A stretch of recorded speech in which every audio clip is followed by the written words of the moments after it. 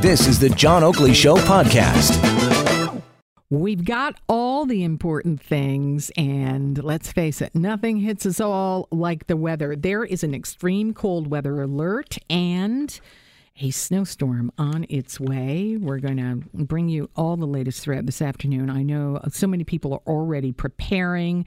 There is supposed to be up to 15, even a mention of maybe 20 centimeters tomorrow. We all know that is just the possibility. However, let's face it, last week we got deluge. The city, is it ready? The city says they are ready. We're going to ask you about that in just a few minutes. But right now, we're going to talk about just how dangerous it is when Mother Nature takes a turn, even though you live in the big city. Joining us is Dr. Christine Navarro, Associate Medical Officer of Health for Toronto. Welcome, Dr. Navarro. Hi, Arlene. How are you? I am good. I'm getting ready for this. And, you know, one of the things that I'm wondering is how individuals are at risk here. You know, we can solve anything. We can click anything. And I always find with the storm, and it happened the last time, that people are just kind of slapped across the face that we're human and this is Mother Nature. Yeah, and what we don't know often are the people who are most at risk. And the people who are most at risk are small children, older people, especially ones who are isolated, people with pre-existing conditions like heart conditions and lung conditions, and, of course, people who are experiencing homelessness. So we really need to be aware of the things we can do to protect ourselves from the cold at this time. And what do? We often forget, again, so we feel inoculated in this world, especially when we live in a city, and we're not when the weather turns. What should people do to protect themselves from these kind of things? Definitely remember, if you are a person who has a pre-existing condition, you might want to avoid strenuous activity or reschedule it to another time. Even shoveling the snow, if you can get some help with that, that would be great. Make sure that you find shelter if you're spending time outdoors. Keep your muscles moving. Keep yourself warm with lots of layers, and drink some warm fluids. Warm fluid. So how important is it when we step out into that cold and the weather is blasting? Is there, when you say pre-existing conditions, are there people who should just not even go out in it?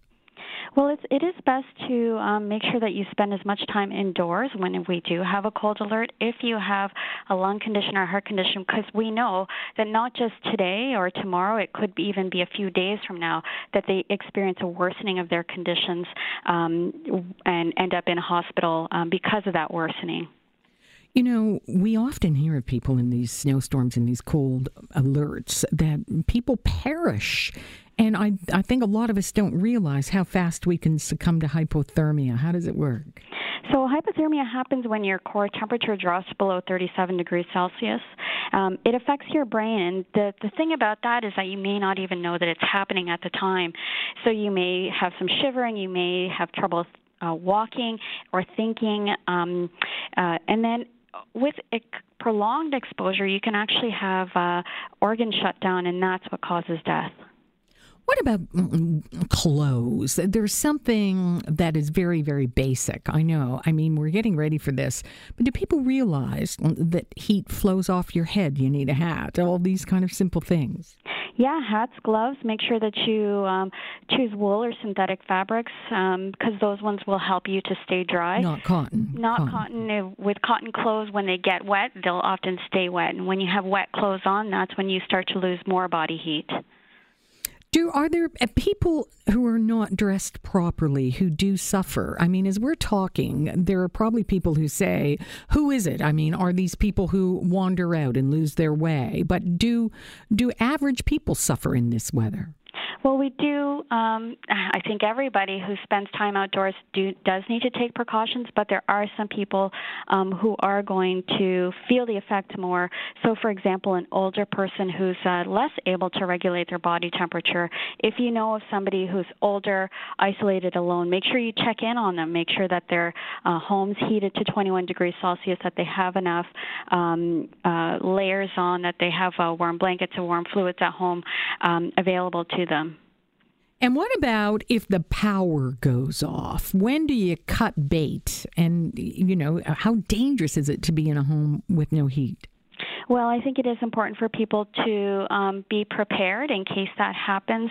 So making sure they have enough supplies at home, making sure that they have a source of heat that is not going to throw off carbon monoxide, because that is another danger that we see when there is a power outage. So they do need to be aware. It is probably safer to stay at home in these temperatures, though, because you're more likely to stay warm indoors, even if there's no heat, than trying to brave the storm. And that's something, isn't it? Every year, we figure out somebody brings in a barbecue, somebody brings in something, they don't get it.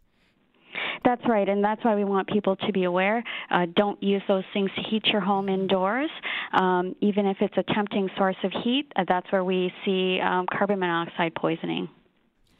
All right, Dr. Navarro, thank you. Stay warm yourself, and thank you for being here. We appreciate it. Thank you so much, Arlene. All right, cheers. Dr. Christine Navarro is Associate Medical Officer of Health.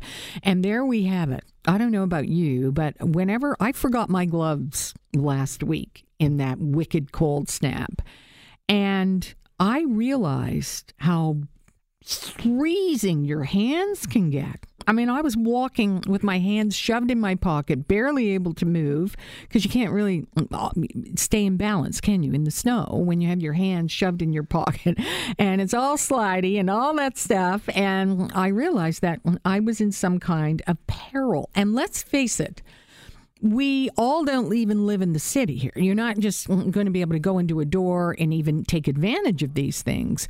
We're traveling. Many of you are in the 905. We're moving in and out of the city.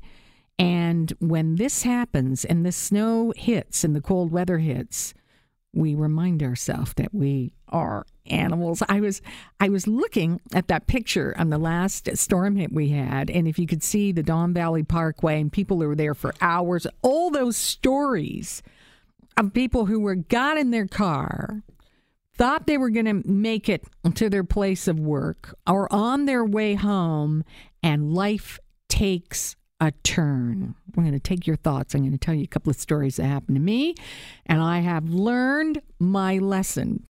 Thanks for listening to the John Oakley Show podcast. Be sure to rate, review, and subscribe for free at Apple Podcasts, Google Podcasts, and anywhere else you get your on-demand audio.